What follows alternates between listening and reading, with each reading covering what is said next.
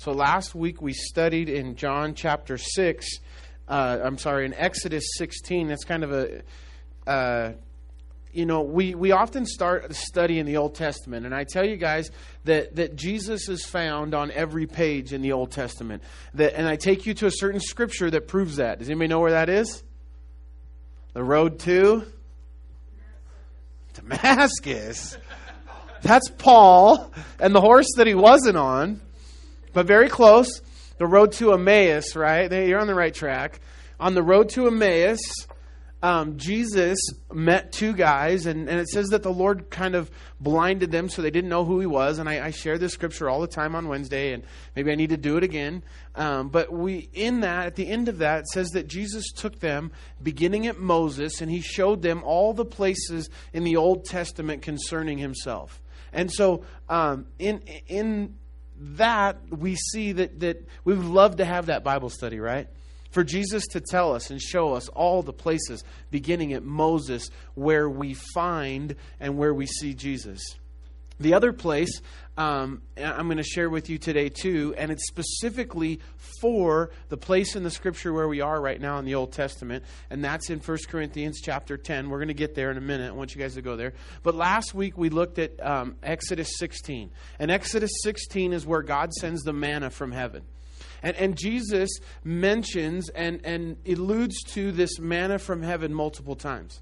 One of the coolest things about the Old Testament is when Jesus himself gives testimony that it was true, or that he was there, or that it had meaning and specific meaning. And so whenever you see it, we know that it's good when Jesus, for example, Jesus talks about Jonah. And so we know the story of Jonah is authentic and it's legit, and that Jonah was in a whale and God was with him, and Jesus makes mention of Jonah in his teachings. And so in John chapter 6, interesting because it correlates with Exodus 16, and then in John chapter 7 we find a correlation to Exodus 17. But in John chapter 6, we've already been through the Exodus part, so I just want to highlight really quickly that Jesus himself is the bread of life, right? We know that? And so we get two of the I am statements of Jesus. How many I am statements of Jesus were there? 7 I am statements of Jesus, right? And these great I ams, I am. And so in tonight we'll see a couple of them. So in John chapter 6, Jesus had just fed the 5,000. I love John chapter 6. I refer to it often because there's some powerful, all the way through the Gospel of John. I could say that about anything in the Gospel of John if I'm being honest. But in the Gospel of John, there's some really powerful things. So Jesus, just to set it up quickly, Jesus had just fed the 5,000. And he fed them with bread and filled their bellies. And they came back the next day and they're like, hey, show us a miracle and we'll believe. He's like, yesterday I multiplied, we fed 5,000 people with a few loaves and a few fish. We fed 5,000 people with a little boy's Lunchable. And today you come back and say, show me a sign and we'll believe. And again, it's reminiscent. It's a picture of the nation of Israel. And again, the 40 years that Israel spent leaving Egypt and wandering around the wilderness, so many times you just want to kick those people. So many times you're so frustrated because they're murmuring and they're complaining against God and against Moses. And you really just want to jump on the page and say, hey, don't just turn the page back one. Did you not forget what God just did? Or turn it forward and look what God's going to do. And how can you stand there in the flesh and see God part the Red Sea, walk through on dry land, turn around and see the Egyptian army pursuing you, and then see God close the Red Sea and drown the Egyptian army? You live your life daily with a cloud of fire at night and smoke during the day, so that you can lead your way through the wilderness. When you get hungry, the earth magically appears manna every day on the ground that you just go out and collect.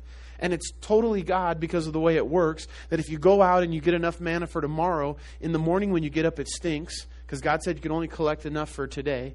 If you go out after the sun burns off the dew, then it's gone. And yet, throughout the 40 years, they're continuing to lack faith. They're continuing to doubt God and continuing to murmur and complain. And it's frustrating reading their story. But I often remind us that that's our story. That's your story and my story. And that's in there for a picture, and it is an exact Old Testament model and picture of Christian living today.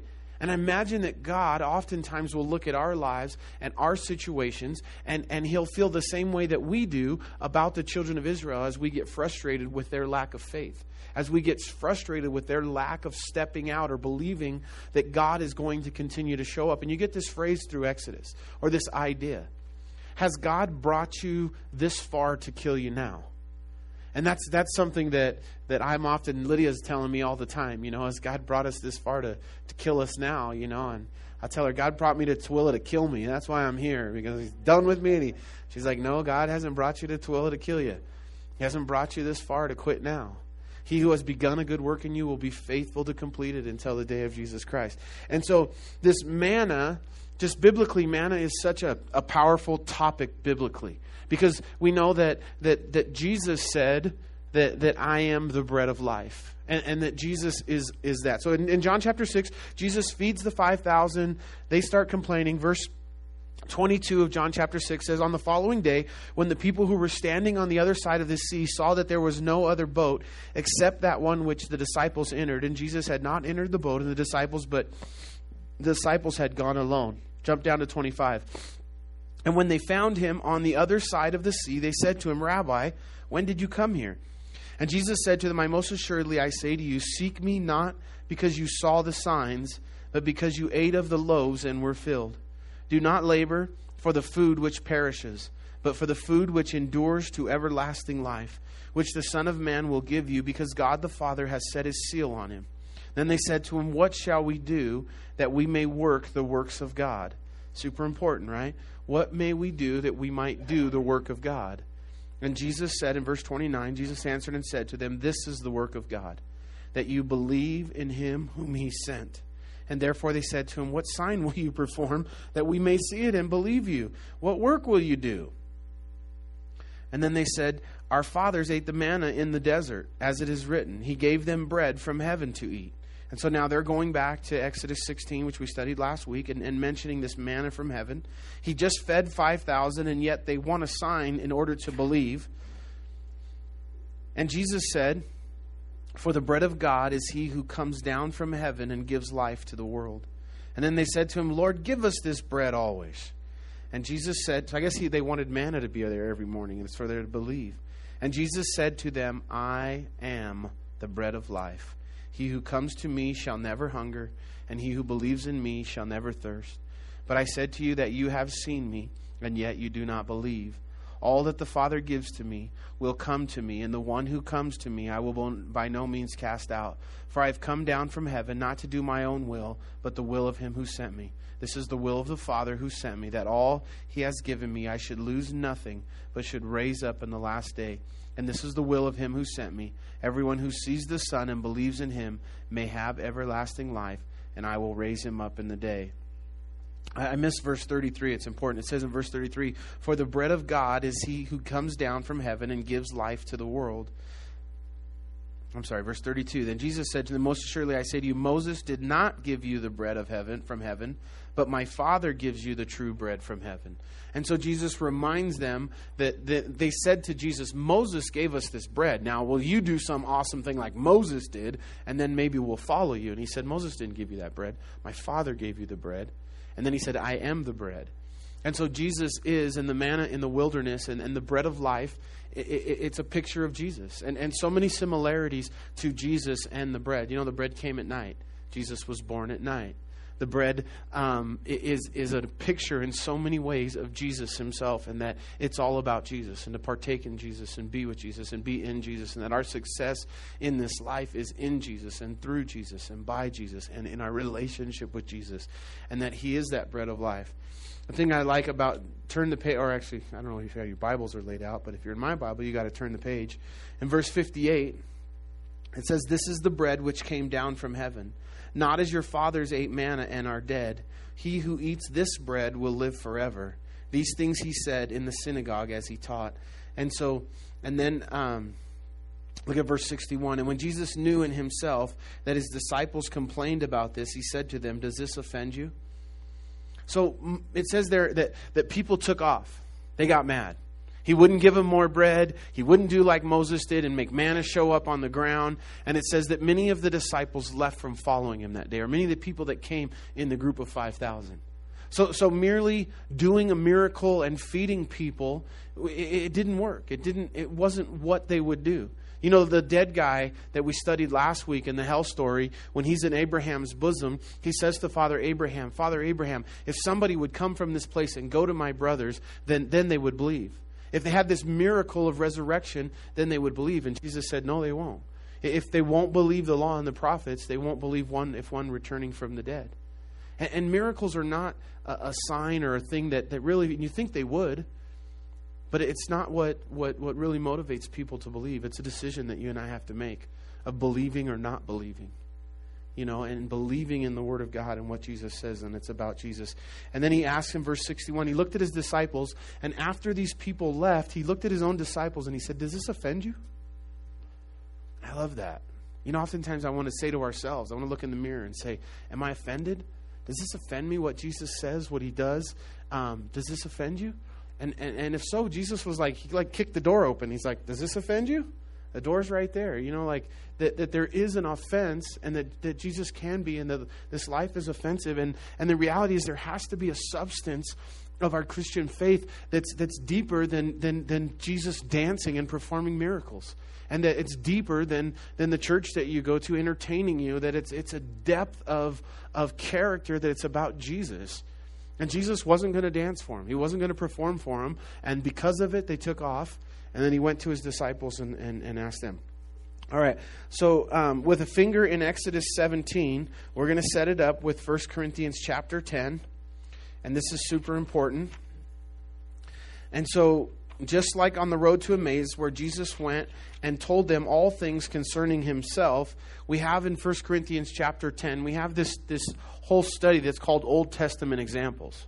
And here the Apostle Paul, he's going to go back in the Old Testament, and he's actually going to lay out for us some of the places that we don't have to look for ourselves anymore, that they're there, we know they're there, that Jesus talked about. Now Paul's going to show us and tell us what some of those are. In chapter 10, in verse 1, it says, moreover, brethren, I do not want you to be unaware that all of our fathers were under the cloud and passed through the sea. Talking about the people, the nation of Israel, right, leaving Egypt. All were baptized into Moses in the cloud and in the sea. All ate the same spiritual food. All drank the same spiritual drink. For they drank of that spiritual rock that followed them, and that rock was Christ. That rock was Christ. And we're going to see today where Moses is going to strike the rock and the water is going to come out. And here Paul tells us that rock was Christ. That it was Jesus, it was Christ who was pictured in the manna. That was Jesus who was pictured in the rock. That it was Jesus, and that the nation of Israel, as they traveled, it was about a relationship with Jesus and through Jesus. And the same type of spiritual life and battles that we face on this side of the cross was no different for the 40 years that they wandered in the wilderness. The difference just being that they were sometimes physical battles, where we're fighting spiritual battles on this side of the cross. In verse 5, but with most of them God was not well pleased, for their bodies were scattered in the wilderness. You know, they came to the edge of the promised land. They sent in spies, and the spies came back, 2 with a good report and 10 with a bad report. And this was, you know, God was so patient with them. But it seems like God's patience, I don't know if it ran out or if he just finally realized they weren't going to change, period. And at that point, God said, okay, if you say you can't go and take the land, now you won't take the land. And anybody who's 20 years and older will die in the wilderness before we enter. And the next generation went in, and that whole group of people wandered around the wilderness until they died, basically, in this mass funeral, waiting for all those people to die until they'd reached a point where then God would allow the next generation to go in. And now in verse 6, now these became our examples to the intent that we should not lust after evil things as they also lusted, and do not become idolaters as some of them. As it is written, the people sat down to eat and drink and rose up to play. Nor let us commit sexual immorality as some of them did, and one day 23,000 fell. Nor let us tempt Christ, as some of them also tempted and were destroyed by serpents. Nor complain, as some of them also complained and were destroyed by the destroyer. Now all these things happened to them as examples, and they were written for our admonition, upon whom the ends of the ages have come. Therefore let him thinks he stands take heed lest he fall. No temptation has overtaken you except such as is common to man. But God is faithful, who will not allow you to be tempted beyond what you are able, but with the temptation will also make a way of escape, that you may be able to bear it. And so basically this is the example of what not to do, and who not to be, and how not to be. You guys, let's go to Exodus 17. And we'll see in 16, we saw John chapter 6. So next to chapter 16 of Exodus, you can make a note there, John chapter 6. You can put those two together, study those side by side. You'll see the manna. You'll see how it compares, and it's like Jesus in so many ways. And then in 17, we get the famous story of the water from the rock and the victory over the Amalekites. So in chapter 17, verse 1, then all the congregation of the children of Israel set on their journey from the wilderness of Sin, according to the commandment of the Lord, encamped in Rephidim, but there was no water for the people to drink. So they were in the wilderness of Sin. That's where God sent and began the manna. They left there on their journey, and they ended up to a place, and they camped in Rephidim, but there was no water in Rephidim. Therefore the people contended with Moses and said, give us water that we may drink. So Moses said to them, why do you contend with me? Why do you tempt the Lord? And as it says in 2 Corinthians, do not tempt or test the Lord as some of them did. That's a reference to this, where they came and they're indignant, they're angry, and they're testing the Lord. They're tempting the Lord in such a way that they're in rebellion against what they know God can do and will do. And they didn't go to God. They went to Moses. And so oftentimes, we go to our parallels or our laterals or somebody here, and we look at everybody in our life, our doctors, our psychologists, our pastors, our friends, our sisters, our moms, our dads, before we look up. And it's always the wrong model. Always look up first, and always seek God first. Always put something in your life in prayer, with your kids in prayer, and with your kids and their schooling or their behavior or their attitudes or whatever these things are. Put it to the God in prayer first.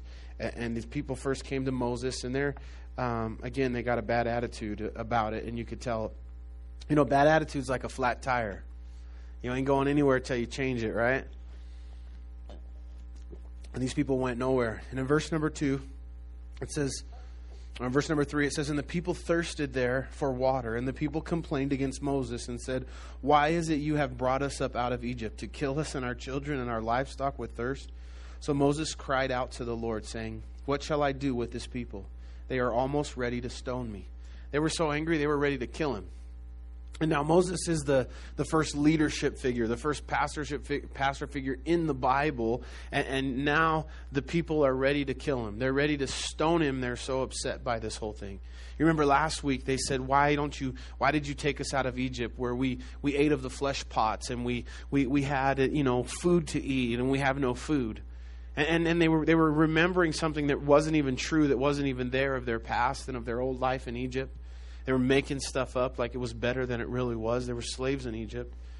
And now it's dealing with food, and today it's going to deal with water. And they have no water. So Moses prays, and he goes to the Lord, and he lacks wisdom. And James tells us what? If any man lacks wisdom, let him ask of God, who gives wisdom freely. And so Moses wisely doesn't contend with the people and argue with them or have too lengthy of a conversation with them. He goes to the Lord and he says, these people are ready to stone me. They're so upset. And the Lord said to Moses, go on before the people and take with you some of the elders of Israel, and take in your hand your rod in which you struck the river, and go. And behold, I will stand before you there on the rock in Horeb, and you shall strike the rock, and the water will come out of it, that the people may drink. And Moses did so in the sight of the elders. So that rock is what? It's what? Somebody say, Jesus. It's Jesus, right?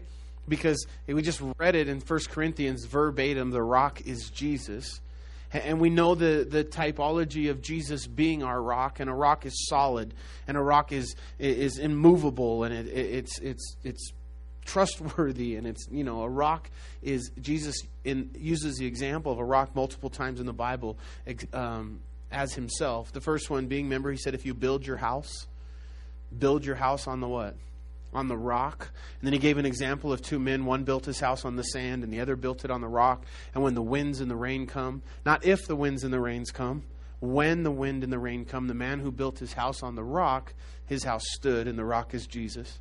And that's a picture of Jesus being the foundation of our lives, of our Christian living. And you build your life, you build your faith, you build it upon the rock, which is Jesus. And then later, so talking personally, that each one of us build our lives upon the rock, which is Jesus. And then in Peter's crowning moment there, where Jesus looked at his disciples and he said, who do men say that I am? And they gave him some answers, and he said, but who do you say that I am? And Peter said, you are the Christ, the Son of the living God. And Jesus said to Peter, he said, Peter, upon this rock I will build my church. And the rock that was not the actual rock they were standing on. They were in a place where it was the headwaters of the Jordan River, where all the pagan temples were. The rock that he was talking about he was going to build his church on is who? Is it Peter? Is it the actual rock they were standing on? The rock is Jesus, and he's going to build his church upon this rock, and this confession that Jesus is the Christ, the Son of the living God, he's Messiah, and that it's about Jesus. And Peter's confession of Jesus and Jesus being the rock is what he's going to build his church on.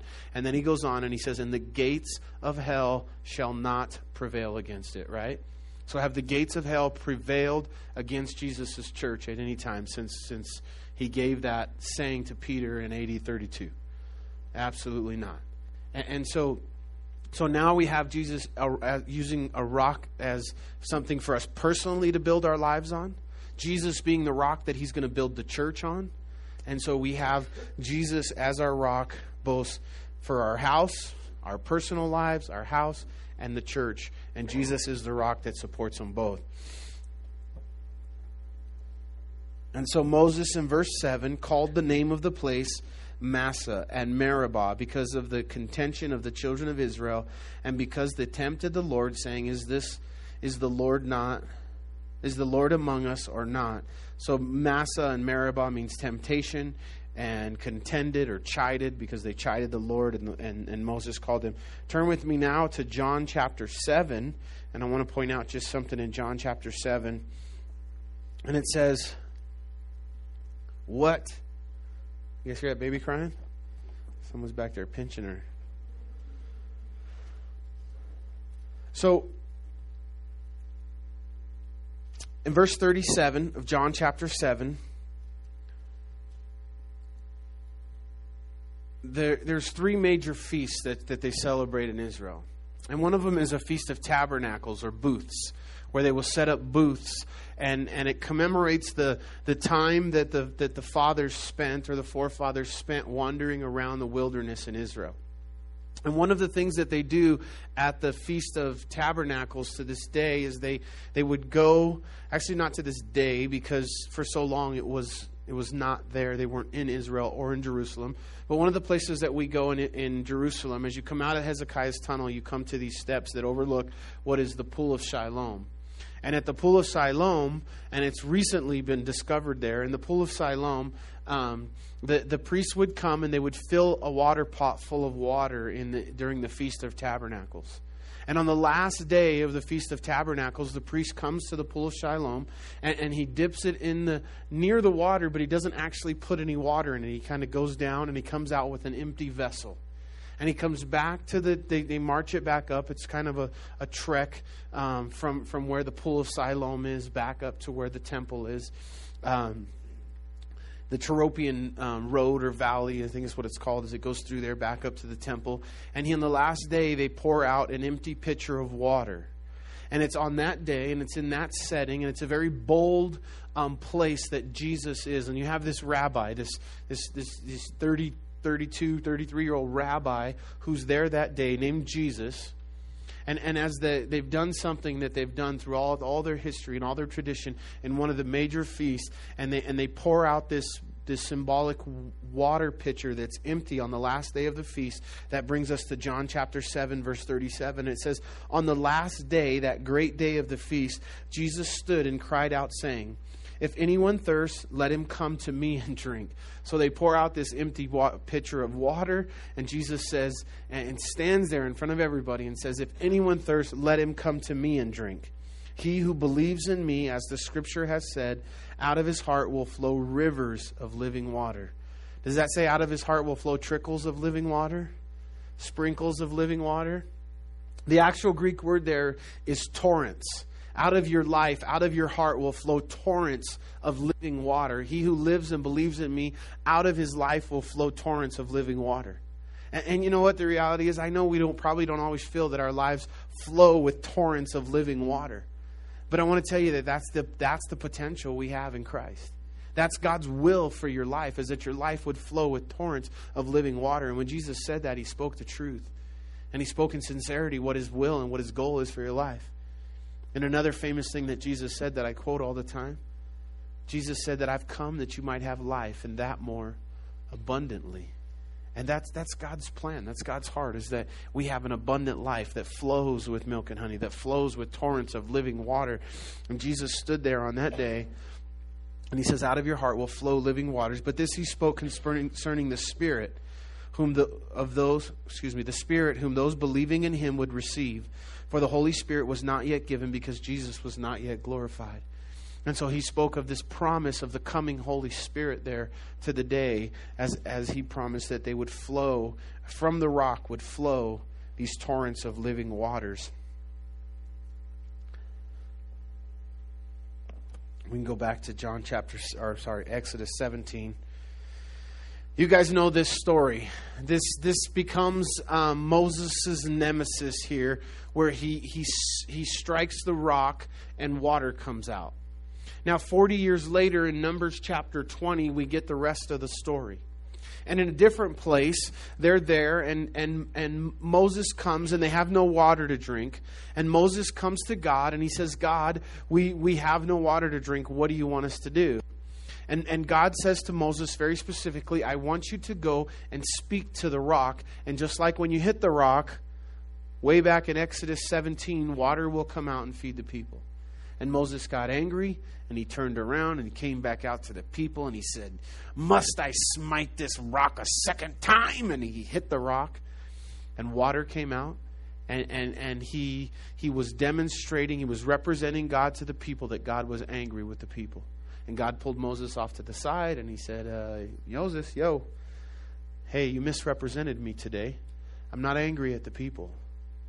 And for that reason, you won't enter the promised land.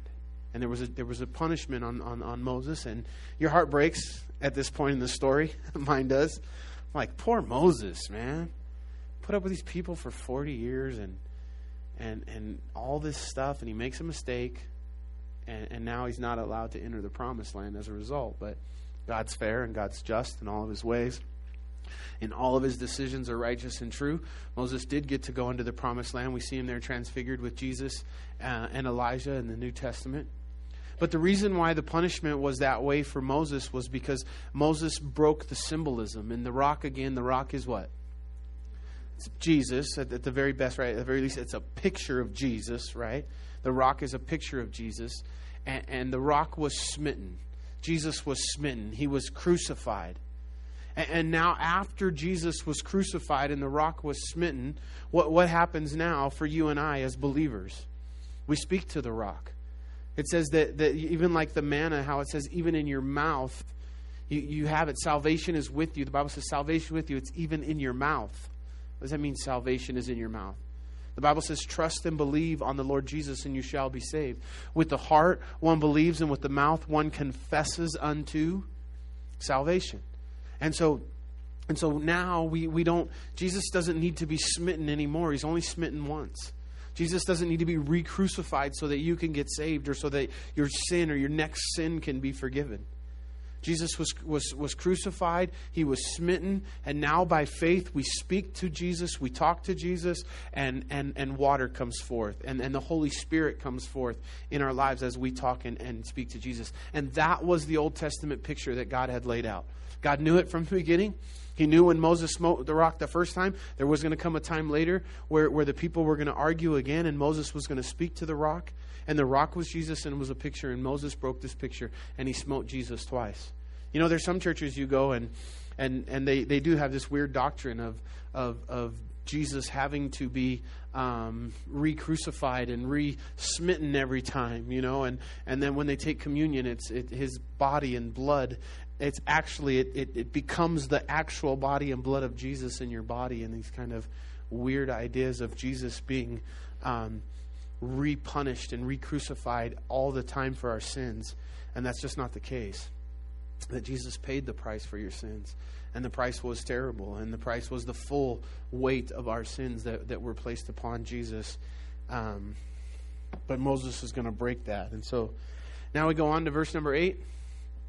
And it says, the story, the scene shifts here from the water coming out of the rock. And it says, now Amalek came and fought with the Israel in Rephidim.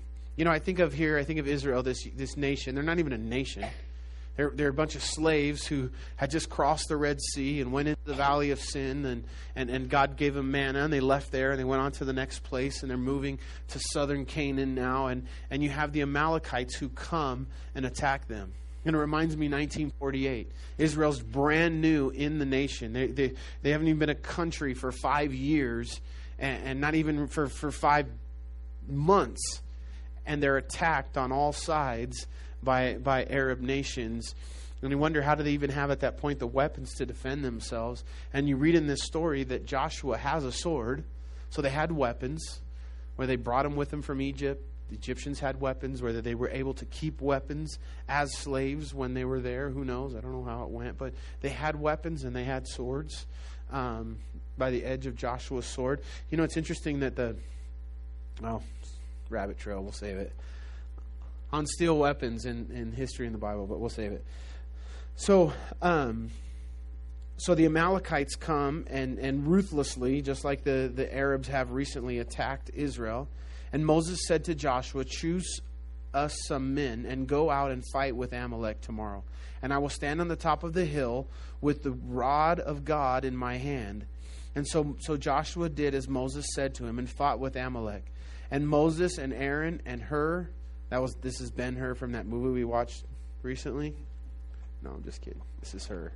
This is a different one, way, way before the time of Jesus. There's no Hur, coincidentally, in the Bible in the New Testament. We have a couple in the Old Testament. We have one here, and then we have another Hur, who that name is used in the Bible. It's actually Ben-Hur in Kings at the time of Solomon. He was there in the life of Solomon somewhere, but no Ben-Hur in the New Testament. So, in verse 11, and so it was when Moses held up his hand that Israel prevailed, and when he let down his hand, Amalek prevailed. And Moses' hands became heavy, so they took a stone and put it under him, and he sat on it. And Aaron and Hur supported his hands, one on one side and the other on the other side, and his hands were steady until the going down of the sun. And so you have this kind of funny story, cool story, that Joshua's told to get the people and find these guys. And again, these guys aren't soldiers or fighters, and they wasn't because of their physical prowess, because of their training in military and things combat. And Joshua was told to go, and nor Joshua would have been somebody who, and by the way, this is the first time that Joshua is mentioned in the Bible. And Moses tells Joshua, find some men and go down and fight the Amalekites. So they're going down and they're fighting the Amalekites. And Moses has his staff probably in both hands horizontally across his head, and he's holding it up over his head. And as long as his hands are up and he has this thing up, then the Israelites are winning the fight. And then his arms get tired and he puts them down, and then the fight starts swaying the other direction. And so they realize it. So the first thing they do is they get him something to sit on, because he must have been standing and getting tired. So they let him sit down. And then he put his hands up and they got tired. And so Aaron on one side and Hur on the other side, they actually held his arms up until the going down of the sun. And Israel prevailed in the battle. And you know, raising your hands to the Lord. There's something that's a spiritual victory. And this battle, was it won down on the battlefield? It really honestly had nothing to do with what was going on in the battlefield. You got a bunch of slaves with who knows what kind of weapons fighting, and it didn't matter what was happening. The only thing that mattered, when Moses' hands were up, they were winning. When Moses' hands were down, they were losing. So it had nothing to do with what was going on in the battlefield. The battle was won up on the hill. The battle was won spiritually up on the mountain as Moses interceded and prayed and stood in the gap for the fighters that were fighting down there. And so biblically, you know, I always encourage us to raise our hands to the Lord in worship, in prayer. And, you know, I don't ever want to make somebody uncomfortable in that. There's even times where, you know, here in church, I'll ask the whole congregation, you know, let's raise our hands to the Lord. And for some people, that's such a foreign idea to raise your hands to the Lord, or it's embarrassing or whatever. And I guess the case that I always make is I just want you to understand that it's biblical. It's not something that we do as you know, emotional Christians, or we do for show, or we do it because it's biblical. We do it because the Bible demonstrates and illustrates it multiple times all the way through the Scriptures. Apostle Paul tells us in 1 Timothy, I desire that men raise holy hands in prayer. And Paul said he desires that you raise your hands when you pray. How many of us are obedient to that? And we could read these things in the Bible, and they're very simple and they're very clear, but yet we have this attitude they don't apply to us for some reason because it's not culturally what we do or what it is. But again, the case that I make is just that raising your hands to the Lord is biblical. It's not fanatical. It's not something that the contemporary Christian church made up, or the Pentecostals, you know, perverted or did or something. I mean, it's something that's biblical, and there's a value in it. Now, the value is again, that comes from your heart. The value is not the position of your hands, because your heart can be as involved in worship and has submitted to God and crying out to God, whether your hands are up or down, whether you're sitting or standing. God does not care. You know this idea of folding your hands, closing your eyes, and bowing your head? That's the one type of prayer that you never find anywhere in Scripture. I think that was something that Sunday school invented so the kids would stop hitting each other and punching each other. And we adopted it. It's true. Fold your hand, close your eyes, and bow your head. Jesus never prayed that way. It says Jesus raised his hands and lifted his eyes. It says that Jesus walked. It says that Jesus knelt. And it gives us 4 or 5 different ways of body posture that Jesus used when he prayed, and never did he fold his hands or close his eyes or bow his head. You know, and so oftentimes Jesus lifted his head and his eyes when he prayed. And so, you know, sometimes you'll catch me and I'll just, you know, I kind of close my eyes sometimes, or I'll even fold my hands at different times, because I think, you know, people don't understand, and I don't want to seem disrespectful or irreverent by standing there with my eyes open when we're praying. But the reality is, you know, if we're doing what Jesus did, Jesus lifted his eyes. He opened his eyes. He lifted his hands. And so here we have Moses who lifts his hands. You can go through the Psalms. We did this a couple weeks ago, so I won't bore you with it again today. But I showed you in Timothy where it says to raise your hand. I showed you several places in the Psalms. You can find them all the way through the history writings of the Old Testament, in the poetry, in the prophets, with Jesus, and with the disciples. I mean, you got the what's the 5 called when you're at the horse track? The Quinn.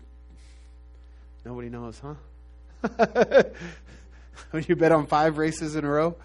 That one, you got that. You got all 5, okay? You got all 5 present. You're one first place horse in all 5 races. And so the idea of raising hands, again, it's something that's spiritual. It's biblical. This battle was a spiritual battle that was fighting. One of the things I say about raising my hands, you know, for me personally, I don't want to offer to the Lord anything that costs me nothing. I don't want to offer something to the Lord that costs me nothing. Why? Because that's what King David taught us. King David said, I don't want to give something to the Lord that costs me nothing. It's meaningless. If you only give to the Lord what you can afford and what's in your abundance and what is not a step of faith or an act of faith, it's nothing. The guy came to David and he wanted to buy the threshing floor, Ornan, and the guy said, "You can have it, king. It's yours. Just take it and use it and give it to the Lord." And David said, "I'm not going to take it for free because I'm not going to offer to the Lord that which costs me nothing. There has to be a price, a sacrifice, a step of faith in these things that I offer to the Lord." And for me, I oftentimes kind of translate that to even as I raise my hands to the Lord. You know, when you raise your hands to the Lord, it hurts, right? It hurts your shoulders. It hurts your arms. And you hold it up there long enough and it starts to get a little painful. And, you know, to me, that's what the cost is. It costs me something to hold that hand up there, and it's starting to hurt a little bit. And I'm like, you know, and you got to be careful, right? We don't want to get weird about those things or get legalistic about, if I can hold till the end of the song, God's going to bless me and I'm going to endure this pain. And if I can hang out until the guy plays the last bar and Brian sings the last lyric, then I made it and God's going to be happy with me. It doesn't work that way.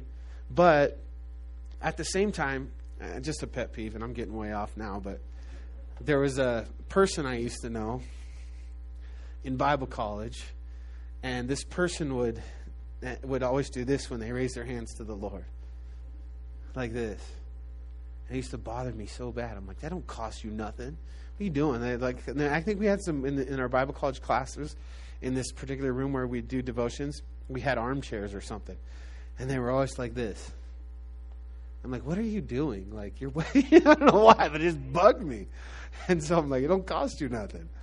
But don't miss the point. I think this is totally fine, okay? There's nothing that's less spiritual about this than this.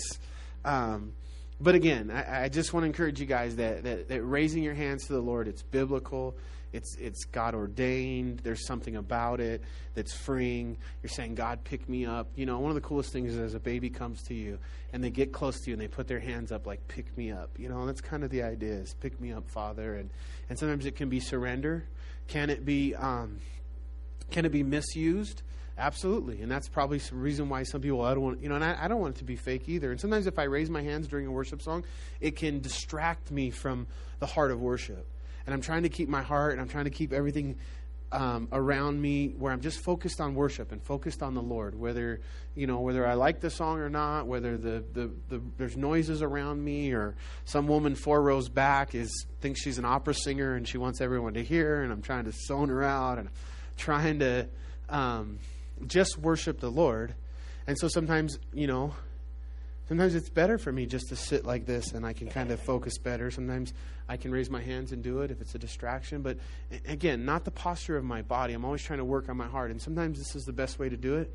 Sometimes I like to get down. I like to kneel in front of my chair. And I don't too often because, again, I don't want to distract anybody else as they're worshiping. But that, for me, is a better way to engage in that song or engage in that moment of worship in the Lord. So this is a spiritual battle. Sometimes I think another point we could pull out of this that's important, it's valid, is that sometimes, we spiritually fight for other people, and the battle's won on the hill. And so don't forget that point, that the battle's won on the hill in your life, okay? So your battle may be at work with your boss, but that's where the battle is, but that's where the battle is fought, but the battle is won where? Come on, y'all. Somebody on the hill. Where's the battle won? On the hill. Come on, preacher. Preach it. I'm going to start preaching it. On the what? On the hill. The battle's won on the hill. So seriously, the battle in your life, it's won on the hill. It's won in the prayer meeting on the hill. I'll give you a quick example, and it's kind of cheesy, but it's true, and it works. I was a junior high Bible teacher, was one of the assignments, and I had millions of assignments working at Joshua Springs. All of us staff members wore many hats, and one of the hats that I wore is I was a junior high Bible teacher. And so I had class for 1 hour, 5 days a week. I taught 4th period junior high Bible.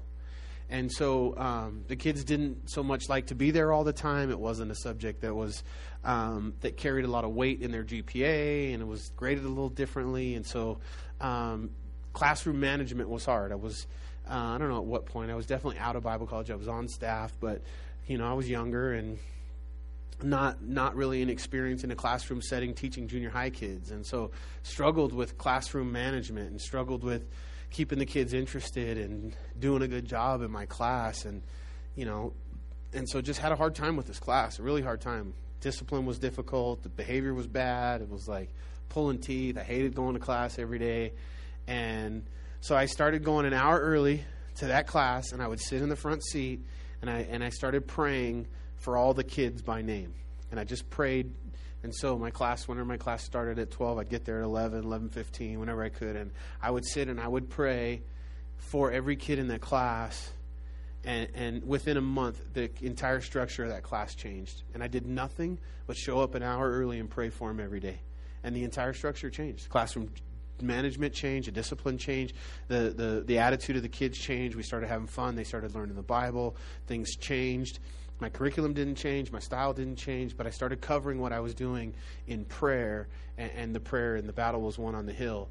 And that changed. And so, where is your battle in your life right now? And are we focused on, maybe your boss at work, or maybe your children, or things at school, or wherever that battle is, that battle's won on the hill. Amen? And in verse 13 it says, "So Joshua defeated Amalek and his people with the edge of the sword." And so the Amalekites, these are the Amalekite people, and I think this is, the Amalekites are going to come up over and over again. And so just through your Old Testament history, you should be familiar with this term or with this group, the Amalekites. So Haman, who made the gallows, that was one of the first that was going to complete genocide upon the Jewish people, and one of Satan's henchmen, the first Hitler that we have in the Bible, he was an Amalekite. The Amalekites, it tells us in Deuteronomy 25:17. You should write that down there. Deuteronomy 25:17. It says that the Amalekites would come from the rear when they attacked, and they would pick off all those who were weak and feeble as they would attack, because they were scoundrels and they were dirty, and they would come from behind and attack the weak and the vulnerable. And that's that verse there, Deuteronomy 25:17, is a picture for Christian living today, because that's where the enemy is going to attack, and that's where Satan attacks. And if you're struggling in your walk with Christ, and you're always walking the edge, and you're kind of always a little behind the crowd, well, just understand that the enemy comes from behind to attack you. So get up to the front, get strong, get real in your walk with Christ, and your devotion of prayer and reading the Word and spending some time with the Lord, because Amalekites are a type of the flesh. They're a biblical type of the flesh. Anybody struggle with the flesh? We all do, right? And that's what the Bible says, that the flesh is, we war against the flesh continually. That is Christian living, is the spirit versus the flesh in a nutshell. And that's how every one of us live our lives every day, is this battle between what the flesh wants to do and what the spirit wants to do. So biblically, Amalekites are a picture or a type, just like Jesus is a type of, the rock is a type of Jesus, represents Jesus. The Amalekites represent, throughout the Old Testament, your flesh. And so whenever you see that, and then we have them all the way through. Do you remember Saul? King Saul was told to go, and he was told to wipe out a certain group of people. And really what was a difficult command sometimes for us to understand, because God told Saul, I want you to kill every man, every woman, every child, every dog, every goldfish, every sheep. If it lives and it's an Amalekite, annihilate it, destroy it. And you remember the story. Saul went into the battle with the Amalekites, and he didn't kill them all. And then Samuel, the prophet, shows up, and he says, Saul, how things going? And he says, oh, praise the Lord, brother. That's exactly what Saul said. I did exactly what God said. Amen, Jesus. He did this little Christian dance, and Samuel said, then why is it that I hear the sheep bleating in my ear? And he said, oh, well, I saved a couple of those so that I could offer them to the Lord. And then you guys know the story. King Agag was spared, and he was the Amalekite king. And it says that Samuel hacked him up. Samuel took a sword and he hacked him up, is what the Bible says. And he hacked up that Amalekite king. Well, later in Israel's history, obviously, Saul was lying. I heard weird stories, and to be honest, I can't buy this one, but even this is, I think, what Chuck Smith used to say or teach, or some of them, that King Agag, before Samuel hacked him up, he must have fathered a son or something, because you see Amalekites later in the story, but it doesn't fit. The timing doesn't fit, and that son would have been busy having sons to repopulate all. I think what happened personally is that, I could be dead wrong, is that Saul was lying. And obviously was lying, but there was more than just King Agag that was left alive, because you find the more Amalekites in Israel's history. And in an ironic turn of events, there was, when Saul died, do you remember the story? Saul went to fall. First he told his armor bearer to kill him, and his armor bearer wouldn't do it. So Saul fell on his own sword, and then his armor bearer fell on his sword, and then this kid came up and he found the body of Saul there laying on his own sword. And whether Saul was dead and the kid was lying, or whether the kid killed him, we don't know. But the kid went back and he went to King David, and he told King David, he said, I found the body of Saul and I killed him, thinking he would get a reward. And David said, who are you? And he said, I'm Amalekite. And so it was an Amalekite who killed Saul, or was there. And then David killed that kid, thinking he would get a reward. But he said, you stretched out your hand against the Lord's anointed, and he killed him. So just remember the Amalekites. They come up all the way through Old Testament history. They're a picture or a type of the flesh. Then the Lord said to Moses, verse 14, write for a memorial in the book, and recount in the hearing of Joshua that I will utterly blot out the remembrance of Amalek from under heaven. And Moses built an altar and called its name, The Lord is my banner. For he said, because the Lord has sworn, the Lord will war with Amalek from generation to generation. I think we can do the next one fast. Let's do 18. We'll do it fast. You guys ready? All right, here we go. And Jethro, the priest of Midian, Moses' father-in-law, heard of all that God had done for Moses and for Israel and his people, and the Lord had brought Israel out of Egypt. And Jethro, Moses' father-in-law, took Zipporah, Moses' wife, after he had sent her back with her 2 sons, of whom the name of one was Gershom, for he said, I have seen a stranger in a foreign land. And the name of the other was Eleazar. For he said, the God of my father was my help, and delivered me from the sword of the Pharaoh. And Jethro, Moses' father-in-law, came with his sons and his wife to Moses in the wilderness, where he was encamped in the mountain of God. So I think this is kind of interesting part of the story for me anyways. A little side note, it wasn't in any of the stuff that I read. But, you know, Moses had a wife and 2 kids, right? We know that. And Moses was 40 years old when he killed the Egyptian. And he left, and he was in the wilderness, and he left, and he fled his life in Egypt as a prince, and as a rich, wealthy young kid who, you know, not young, I guess at 40 anymore. And then while he was in the desert, he got a job working for a guy named Midian, what's his father, Jethro, in Midian. And he married Jethro's daughter, and he had kids, and he spent 40 years very humble as a shepherd, shepherding Jethro's flock.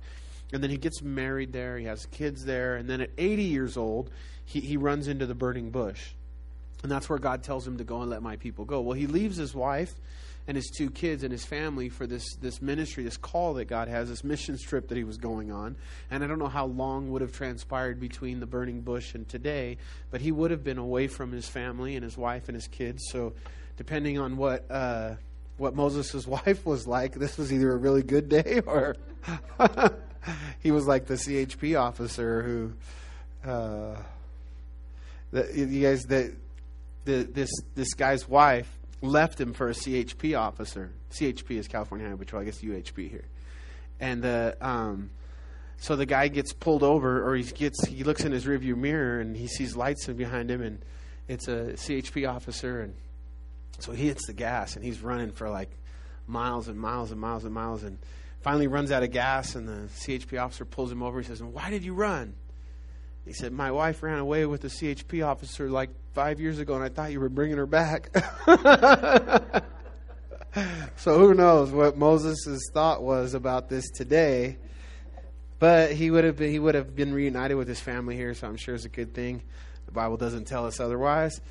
And it was Moses anyways, the father of faith. I mean, it was Moses anyway. So, verse number 6, and now he said to Moses, did we do 5? And now he said to Moses, I, your father-in-law Jethro, am coming to you with your wife and your 2 sons with her. So Moses went out to meet his father-in-law, bowed down and kissed him, and they asked each other about their well-being. And they went into the tent. And Moses told his father-in-law all that the Lord had done to Pharaoh and the Egyptians of Israel's sake, and the hardship that had come upon them on the way, and how the Lord had delivered them. So Moses and Jethro had a good relationship, no doubt. We can see that in the text. We can see that they respected each other. And obviously, it would have been a huge loss for Jethro when Moses left and when God called Moses into the ministry, because Moses would have been in charge of all of Jethro's affairs and his flocks and would have done a good job. He was the most humble man that ever lived, and I think he probably just worked hard and kept his nose to the grind and was a good father and a good husband to Jethro. And so when he came back that day after the burning bush, no doubt, and told his wife and his kids and his father-in-law, God's called me and I have to leave, they were probably bummed out. And now they're reunited, good relationship.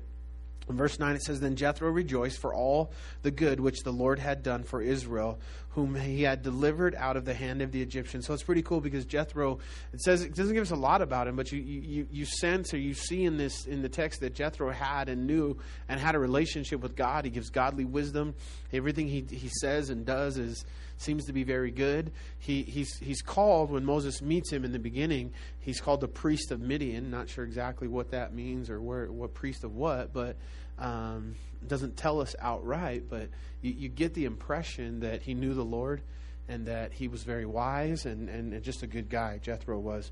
And in verse 10, and Jethro said, Blessed be the Lord. And so the point being that he was ministered to the fact that Moses said, Hey, I got to go tell Pharaoh to let my people go. And Jethro says, How'd it go, man? He says, God did it. And he tells him all the things that God did. And Jethro blessed the Lord.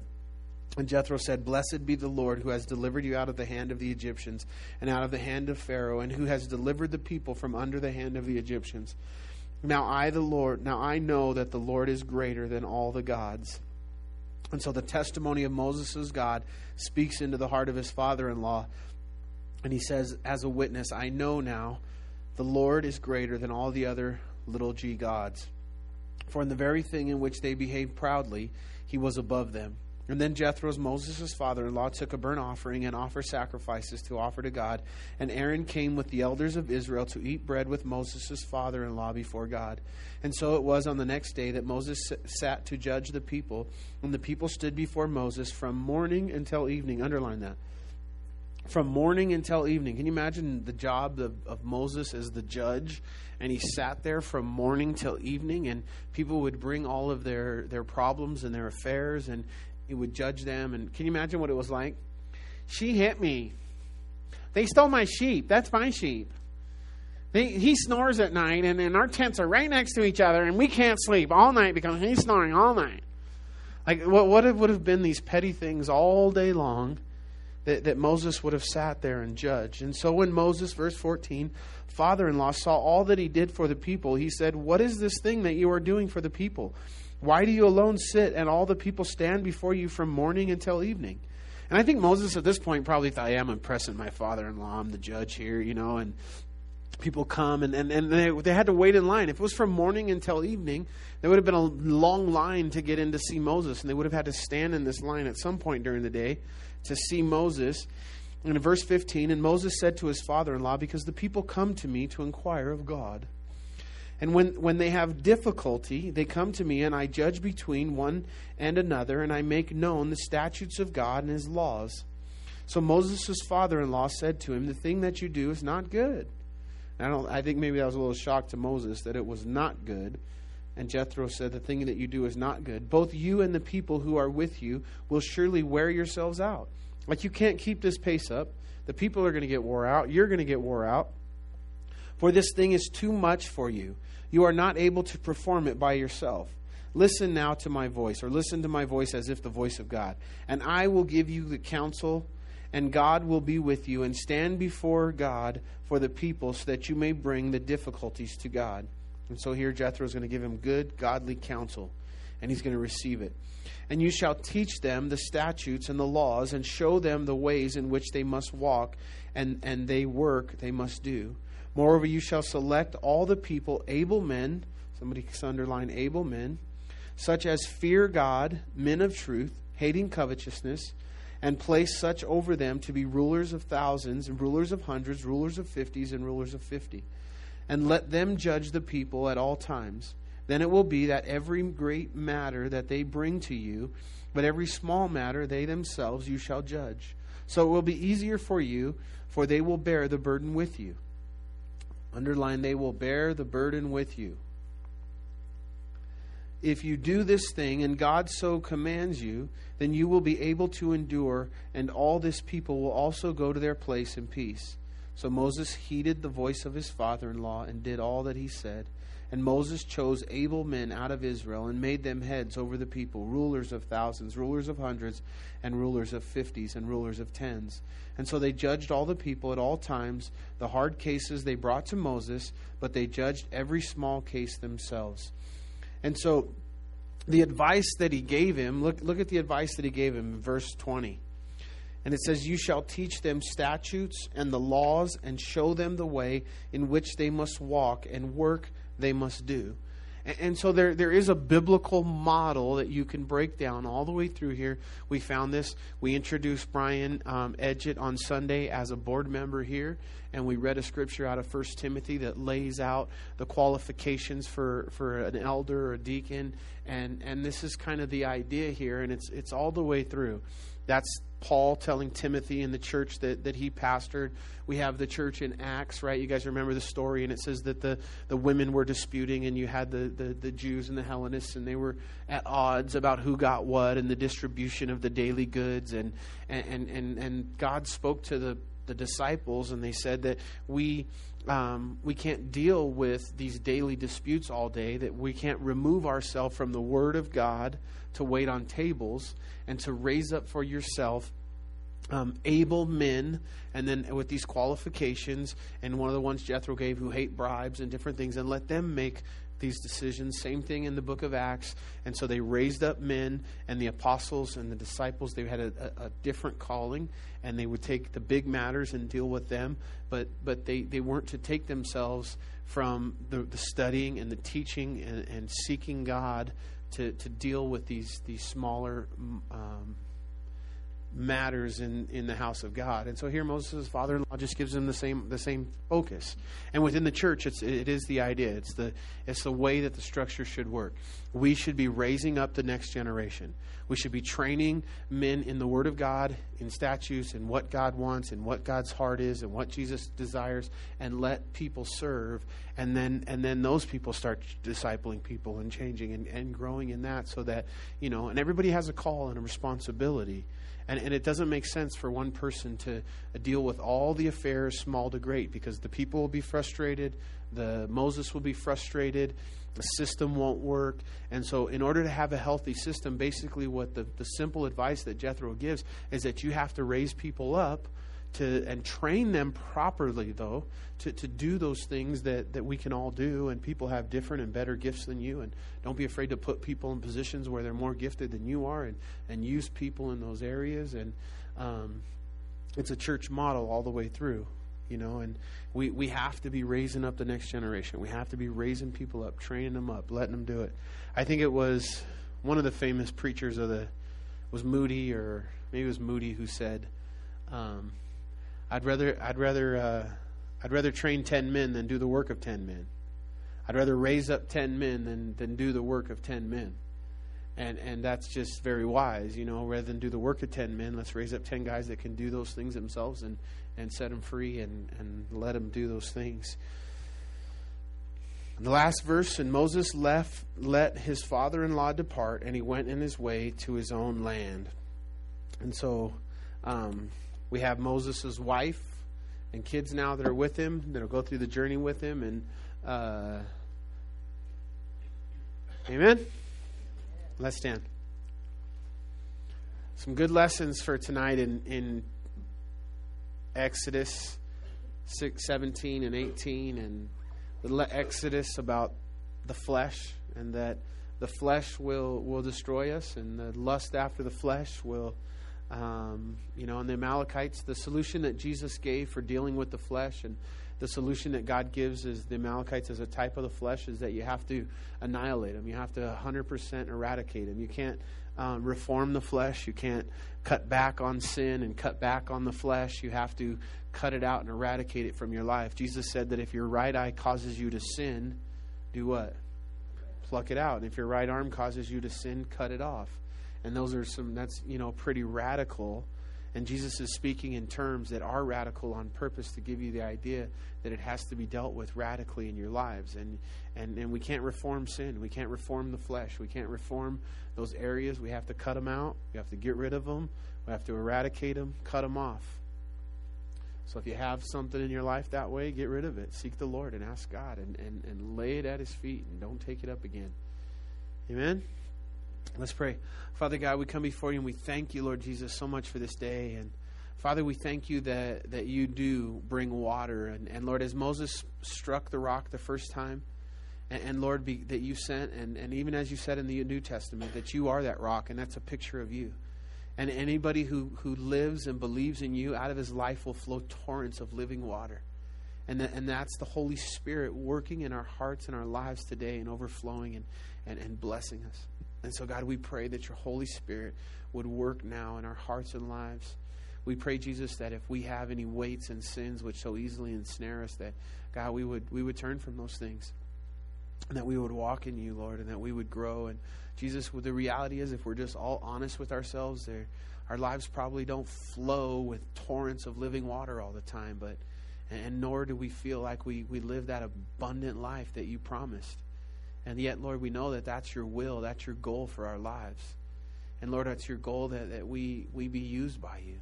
And so, Father, we thank you and pray, Lord, that you would work and that we would draw closer to you every day, Jesus, and experience that abundant life and those torrents of living water that would flow from our lives. In Jesus' name, amen.